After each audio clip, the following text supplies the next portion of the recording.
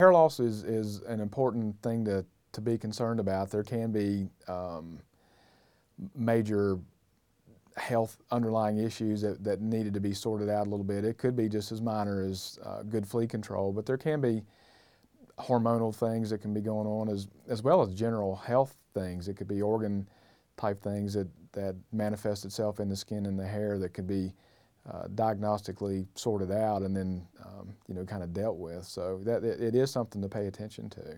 If your dog is losing his hair, there are several things you would look at. I mean, anything from the itchy things, which would be contact allergy, which would be flea allergy, allergic type things, and then also food allergy. Those manifest as itching, and then the hair loss is kind of secondary to all the scratching that they do.